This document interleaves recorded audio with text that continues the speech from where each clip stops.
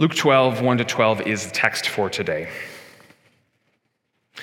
Meanwhile, when a crowd of many thousands had gathered so that they were trampling on one another, Jesus began to speak first to his disciples, saying, "Be on your guard against the yeast of the Pharisees, which is hypocrisy.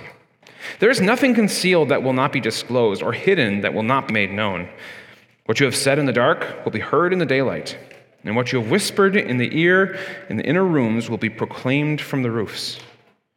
I tell you, my friends, do not be afraid of those who kill the body and after that can do no more. But I will show you whom you should fear. Fear him who after your body has been killed has authority to throw you into hell. Yes, I tell you, fear him. Are not 5 sparrows sold for 2 pennies? Yet not one of them is forgotten by God. Indeed, the very hairs of your head are all numbered. Don't be afraid. You are worth more than many sparrows.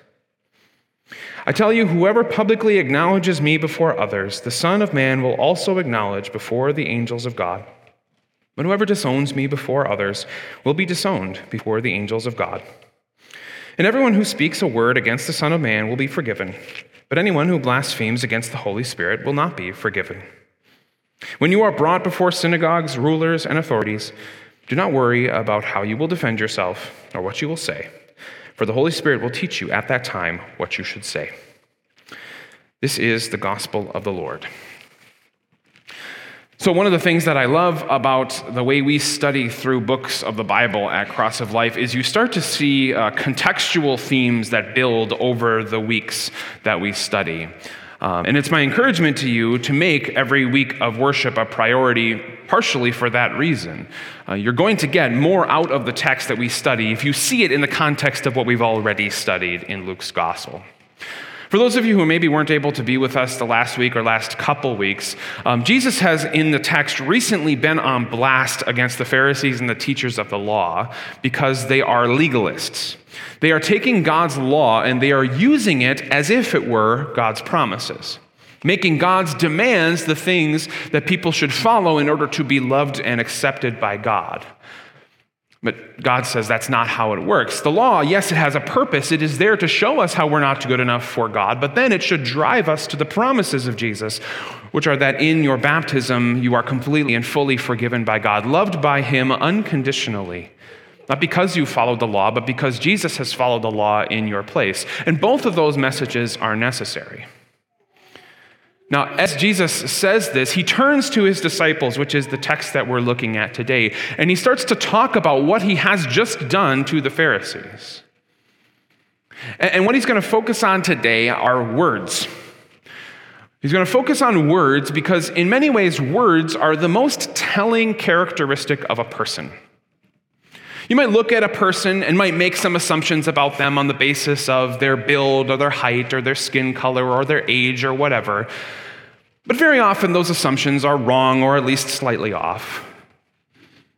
But the Bible says, and I think we intuitively know, that what a person says is a pretty good indicator of the type of person that they are. In fact, Jesus said it this way in this same gospel, in Luke's gospel. He says, "The mouth speaks what the heart is full of." He says, if you hear what a person says, you know what is in their heart. These things are congruent. They are equal. They are the same. See, Jesus says words matter because they show you who you are. And that's why he tells us to judge on the basis of words. We're not supposed to judge a person's heart before God and say, I know for sure that you are or are not a Christian. But what I can do and what God commands me to do is to look at the outward appearance of a person and say, this seems to be what's going on. The way you talk seems to indicate that maybe you don't trust God or believe in the true God or see your relationship with God on the basis of your works or whatever the case may be.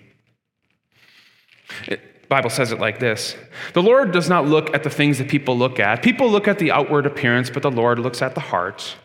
And no doubt, Jesus looked at the heart of every single person, but as he talks to us, he says, look at their words. Those are a good indicator. And it makes sense. And this is really the theme of the entire scripture. The first page of the Bible tells us that in the beginning, God created the heavens and the earth was formless and empty, and darkness was over the surface of the waters. The Spirit of God was there as well, hovering. And the next thing that happens is God says something. He uses words to create and sustain physical life. He doesn't zap lightning bolts. He doesn't make an incantation or mix up a potion. He just talks, and it happens. And as John recounts for us the coming of Jesus into the world, he starts that same way in the beginning, but then makes a different focus. He says, in the beginning was the Word, and the Word was with God, and the Word was God. Jesus comes into the world as the Word, the thing that creates and sustains spiritual life. You could maybe say it this way: words are God's most prized possession.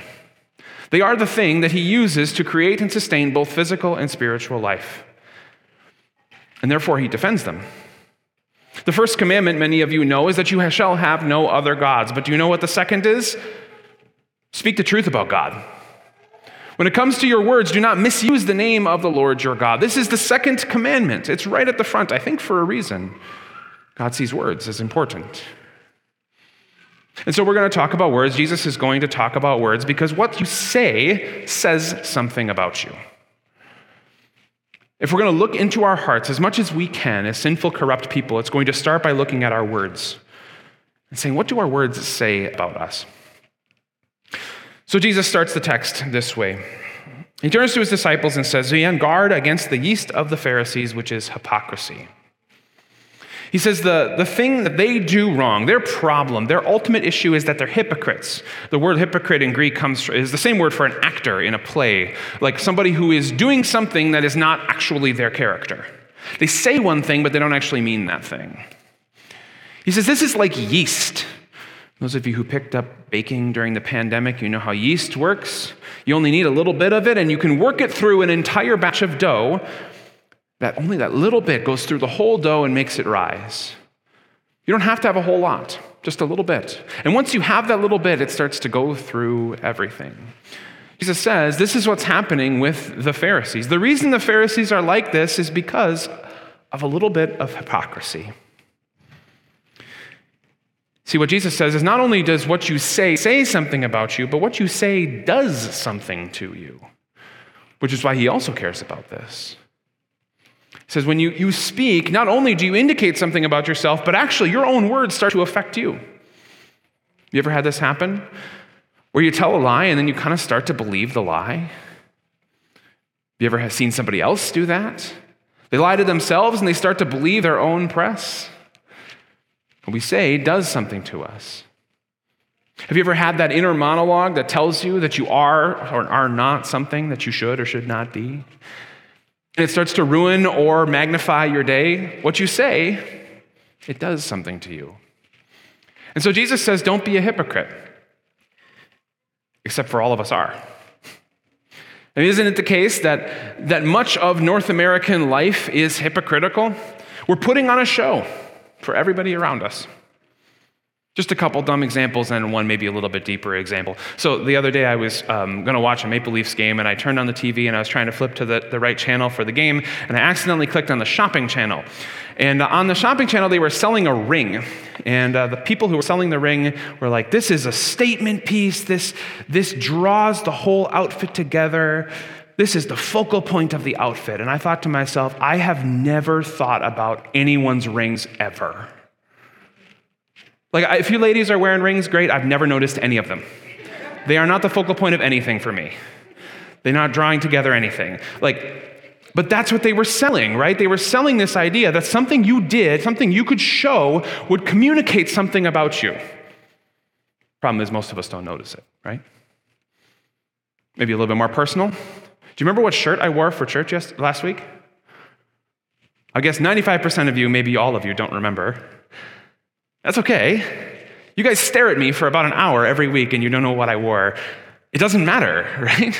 Like, we care so much. I mean, I'm going to stand in front of my closet every single Sunday morning and say, did I wear this shirt last week? Except for none of you are going to care, right? We're hypocrites. We're trying to show something to the world that we're not actually. Maybe to get a little deeper, though, Isn't it true that much of what you communicate about yourself to the world is not really what's true about you? It's not the real you. It's the story you want to tell about yourself so that people will think more highly of you. How real are you? Social media? Your friends? The people you work near? Do they know the real you? Does your family even know the real you? A lot of times we're hiding, and I'm not calling for just a brash, just tell everybody all of your dirty laundry, but I am saying it's very easy for us to just hide. To hide who we actually are, to hide our struggle, to hide our pain, to hide our addictions, to hide the things that we don't want other people to see because we really want to be loved by everyone else. We want to be accepted. We realize that we need to be, in some sense, accepted, and so we realize that since we are not by nature that way, we hide it. I think this is why Jesus says that you need to be on guard. And it's not something that somebody says when you know exactly what the problem is and you're fully prepared to deal with the problem. That's something that somebody says when they're pretty sure you don't know what the problem is and you're not ready for it. Be on guard, Jesus says. This happens to you way faster and way more thoroughly like yeast than you think. Jesus calls us to realize our hypocrisy is so easy to fall into. And yet he says there's no point. I mean, why would you try to be hypocrites? Look, you believe in a God who knows all things and who actually, because of the things that you do, is the power to throw you into hell forever. Right? Don't fear those who can only for a little while exclude you from their friend group or defriend you on Facebook or not talk to you or include you in something that you want to be part of.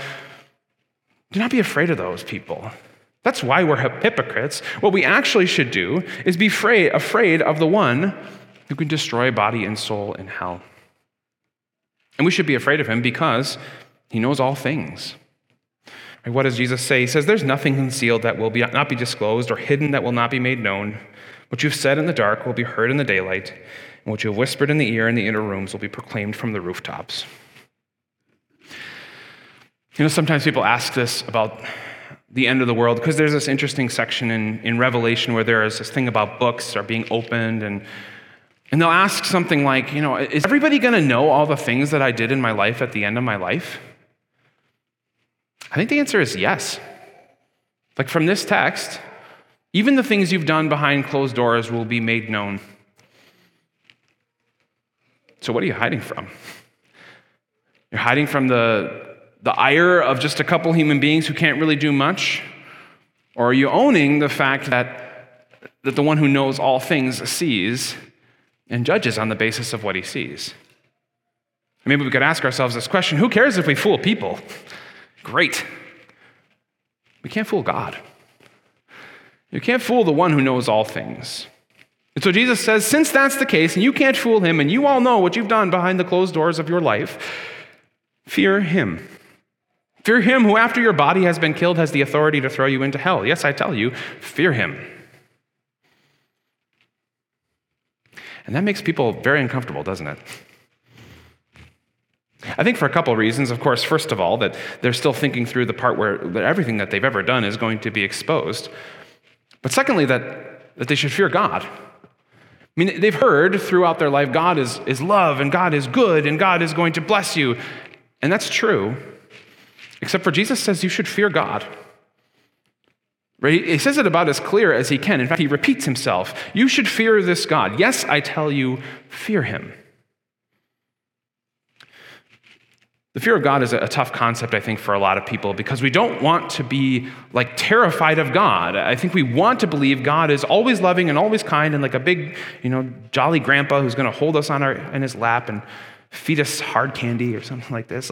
That's what we kind of want God to be, but the Bible says, no, he should be as terrifying as the bear that's in your kid's house. I mean, imaginarily in your kid's house. He's terrifying. A God who judges justly is not swayed by any person's opinion and has the power to throw people into eternal torment forever. That should terrify us, and Jesus says as much. And I don't think we do. I think we want God to believe he's something that he's not. Jesus says, fear him. But then, Jesus says, don't fear him. Did you notice it? It's almost like Jesus is like split personality in this moment, right? Verse 5, he says, I tell you who you should fear, the God who can destroy you forever in hell. Yes, I tell you, fear him. And then in the very next verses, he says, are not 5 sparrows sold for 2 pennies, and yet not one of them is forgotten by God? Indeed, the very hairs on your head are numbered. Do not be afraid. You're worth more than many sparrows. You see this? Jesus says, you should be so terrified of God because you are by nature a hypocrite and God abhors hypocrites. Don't be afraid. How is that the case? Well, in the context, remember what Jesus was angry about with the Pharisees. A false distinction between law and gospel, a use of law as the cudgel to get people to behave. And Jesus says the law does not do that. The law is supposed to completely disarm us, drop us down to our knees so that we have nothing to hold up as merit before God so that God can say, I save you completely because of who I am, not because of who you are. In fact, the moment that you should not be afraid is the moment when you're actually afraid of God. If not actually afraid of God, then you should be. But if you are actually afraid of God, if you realize how powerful and in control he is of all things, then don't be afraid. Like I told the children, if that bear is in your house, you should be scared of him until the bear starts talking and says, don't be afraid. I'm here to protect you. I mean, C.S. Lewis in his Chronicles of Narnia did this probably the best with the character of Aslan, right? Aslan is not safe, but he is good. Your God is not safe, but he is good. This is the fear of God. It really comes in 2 parts, 2 steps, maybe you would say. First, you need to actually be terrified of God. You need to recognize who he actually is. And then realize that he turns to you and says, don't be afraid. Don't be afraid. I am the biggest, baddest, scariest thing out there, and I am on your side. So Jesus continues. I tell you, whoever publicly acknowledges me before others, the Son of Man will also acknowledge before the angels of God. But whoever disowns me before others will be disowned before the angels of God. But then he continues, when you are brought before synagogues, rulers, and authorities, do not worry about how you will defend yourselves or what you will say, for the Holy Spirit will teach you at that time what you should say. Essentially, Jesus does the same thing again. After saying you should fear God, but God says, don't be afraid. You see what he does here? He says, you must acknowledge who Jesus is. You must acknowledge me before all people. But the fact is, you and I are scared of that, aren't we? Whether it's with friends or family or coworkers, whether it's online or in public, we feel a little bit nervous about acknowledging that we're Christians, about living a distinctly Christian life. We fail to do this. In some sense, we disown Jesus, right? And yet, Jesus says, I'm going to give you the words to say. When you're in those situations where you have to make a confession for Christ, the Holy Spirit will be with you. He will give you the words to say. Again, law and gospel. The demand, you must acknowledge Christ. You absolutely must. The Holy Spirit will give you the words. If you think that you are going to be saved because you flipped the switch of making sure that I acknowledge Jesus enough before people, you will fail. You will fall short. You will never live up. But if you realize that you receive the word of the Holy Spirit through his power, through Scripture, read and studied and prayed and sung, it will come out of you, and you will acknowledge Christ. This is not about your work, it's about Christ's work for you. And Jesus says this to expose this hypocritical attitude of the Pharisees. See, what we try to do is we try to present ourselves by our works to be good. But Jesus says, actually, the person who knows me is the one who admits, I'm not good, I don't do it, please, Jesus, help me. All of this gets us to wrestle with this idea of the realness of God. The realness of God. For many people, God is an abstract idea. He's a philosophical system that I adhere to that helps me more or less organize my life or feel good about myself, give me a little bit of inspiration or a little bit of wisdom. But how many of us can truly say, I actually believe that there is a real being out there who I am actually accountable to every single day?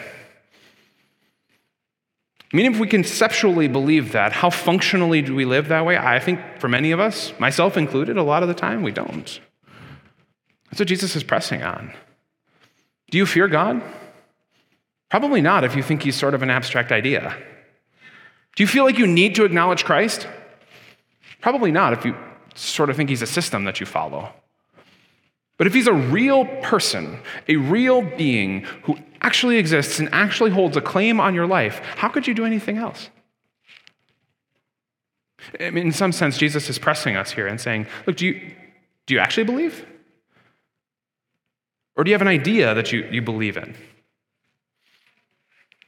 The title of this sermon is, We Believe, Therefore We Speak. What comes out of our mouth shows what's in our hearts. And at this point, every one of us should say, what comes out of my mouth a lot of the time shows that there is not only good living in my heart. There's a lot of evil. There's a lot of hypocrisy. There's a lot of unwillingness to acknowledge Christ. There's sinfulness. There's corruption. There's a twisted spirit. And to all of that, Jesus says, don't be afraid. But if you read this text and you think that you're going to be saved by your works, then you will be absolutely terrified. But if you read this in light of what Jesus has said through this entire gospel up to this point, you will say, thank God for Jesus, because I cannot and I will not do this by myself, but Jesus will do it for me. Now, one last thing that we have to tackle before we finish this text, wrap it up, and put a bow on it, and that's the blasphemy against the Holy Spirit. One of the more challenging things in the scripture, it's one of the questions, like if I had a top 10 list of all the questions I've been asked repeatedly in my ministry, this would be on that top 10 list. But what about the blasphemy against the Holy Spirit? I mean, you heard what Jesus said in the text, right? Everyone who speaks a word against the Son of Man will be forgiven, but anyone who blasphemes against the Holy Spirit will not be forgiven. Sounds pretty cut and dry. Don't do that one thing, you'll be fine, right? Except that's not really what Jesus is saying here. In fact, I think the reason that many people believe that this is what Jesus is saying here is because they have been taught by false teachers to believe exactly what Pharisees were teaching. That you're going to be saved as long as you don't do this one really super bad thing. But have you been reading the text? Jesus just 3 verses before this said, don't be afraid. And what do false preachers do with this verse? They 3 verses later say, you should be afraid. They miss Jesus. They miss the point. The blasphemy of the Holy Spirit is not something that you, Christian, who love Jesus, who fear him and repent to him, should worry about at all. It's simply the statement of the fact that if you reject the Holy Spirit, you reject forgiveness. Right? If you reject Jesus, if you reject forgiveness, if you say, I don't want that anymore, I'm done with this thing where I get my sins forgiven because of the work of Christ, then yeah, you don't have it anymore. Okay, that's what it is. But I don't think that's any of you. In fact, the people who usually ask this question are the most terrified people. They're the ones who fear God the most because they don't want to lose God. And so they say, look, I saw this verse that says that I might lose God if I do this. Don't be afraid. Lean into the fact that you will not do it well, but Jesus does it well for you. So to summarize this, make it very clear for you. If you fear rejecting the Holy Spirit, you definitely haven't. Okay, if you fear rejecting the Holy Spirit, you definitely haven't. The person who's rejecting the Holy Spirit does not care about the Holy Spirit. He does not care about what God thinks or what God might do. But if you fear it, if you read that and say, I don't want that, you're not even close to committing it. And second, even if you would, you could still be forgiven. Like if you rejected Jesus and said, I don't want to be forgiven, you could come back. I don't recommend it. I mean, to run away from God's house and to be like the lost younger son in the parable of the 2 sons is not a good idea. But if you feel like, man, I don't know. I don't know if I've rejected Jesus. I don't know if I believe this. Repent, and you'll be forgiven. What this text forces us to wrestle with is whether or not our faith is completely dependent on God and his work. There are verses in this text that could lead us to believe that we could be saved by our works. If only we would acknowledge Christ. If only we would be faithful in every situation.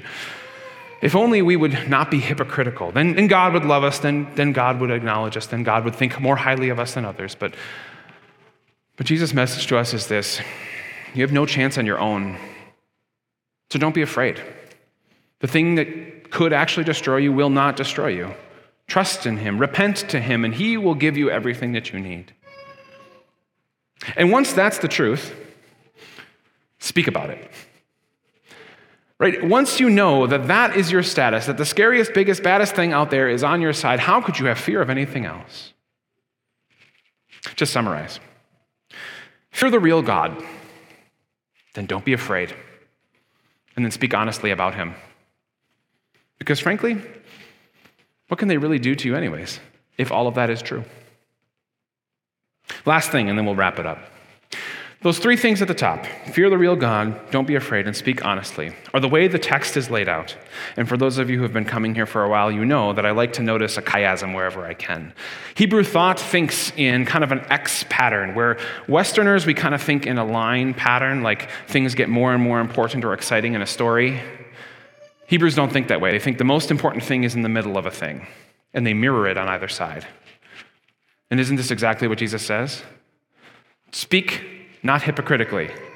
Speak not hypocritically. In the middle, and don't be afraid. So open your mouth. You believe, therefore speak. And don't be afraid when you fail. The one who could actually throw you into hell will not, because he loves you, and he's forgiven you, and he's chosen you, he's washed you, and he's promised you eternity. Let's thank God for that. Jesus, this is a challenging teaching. It kind of pricks our conscience to make us think that we might be able to do the right thing in order for you to love us more. So remind us of the gospel, that we can't, but that it's okay because you have fully and freely loved and forgiven us. We ask that you would challenge us to speak what we believe, to send the Holy Spirit to make us more bold to face the persecutions that we might face with a trust in you and a boldness that goes beyond a human's understanding. We ask all this in your name. Amen.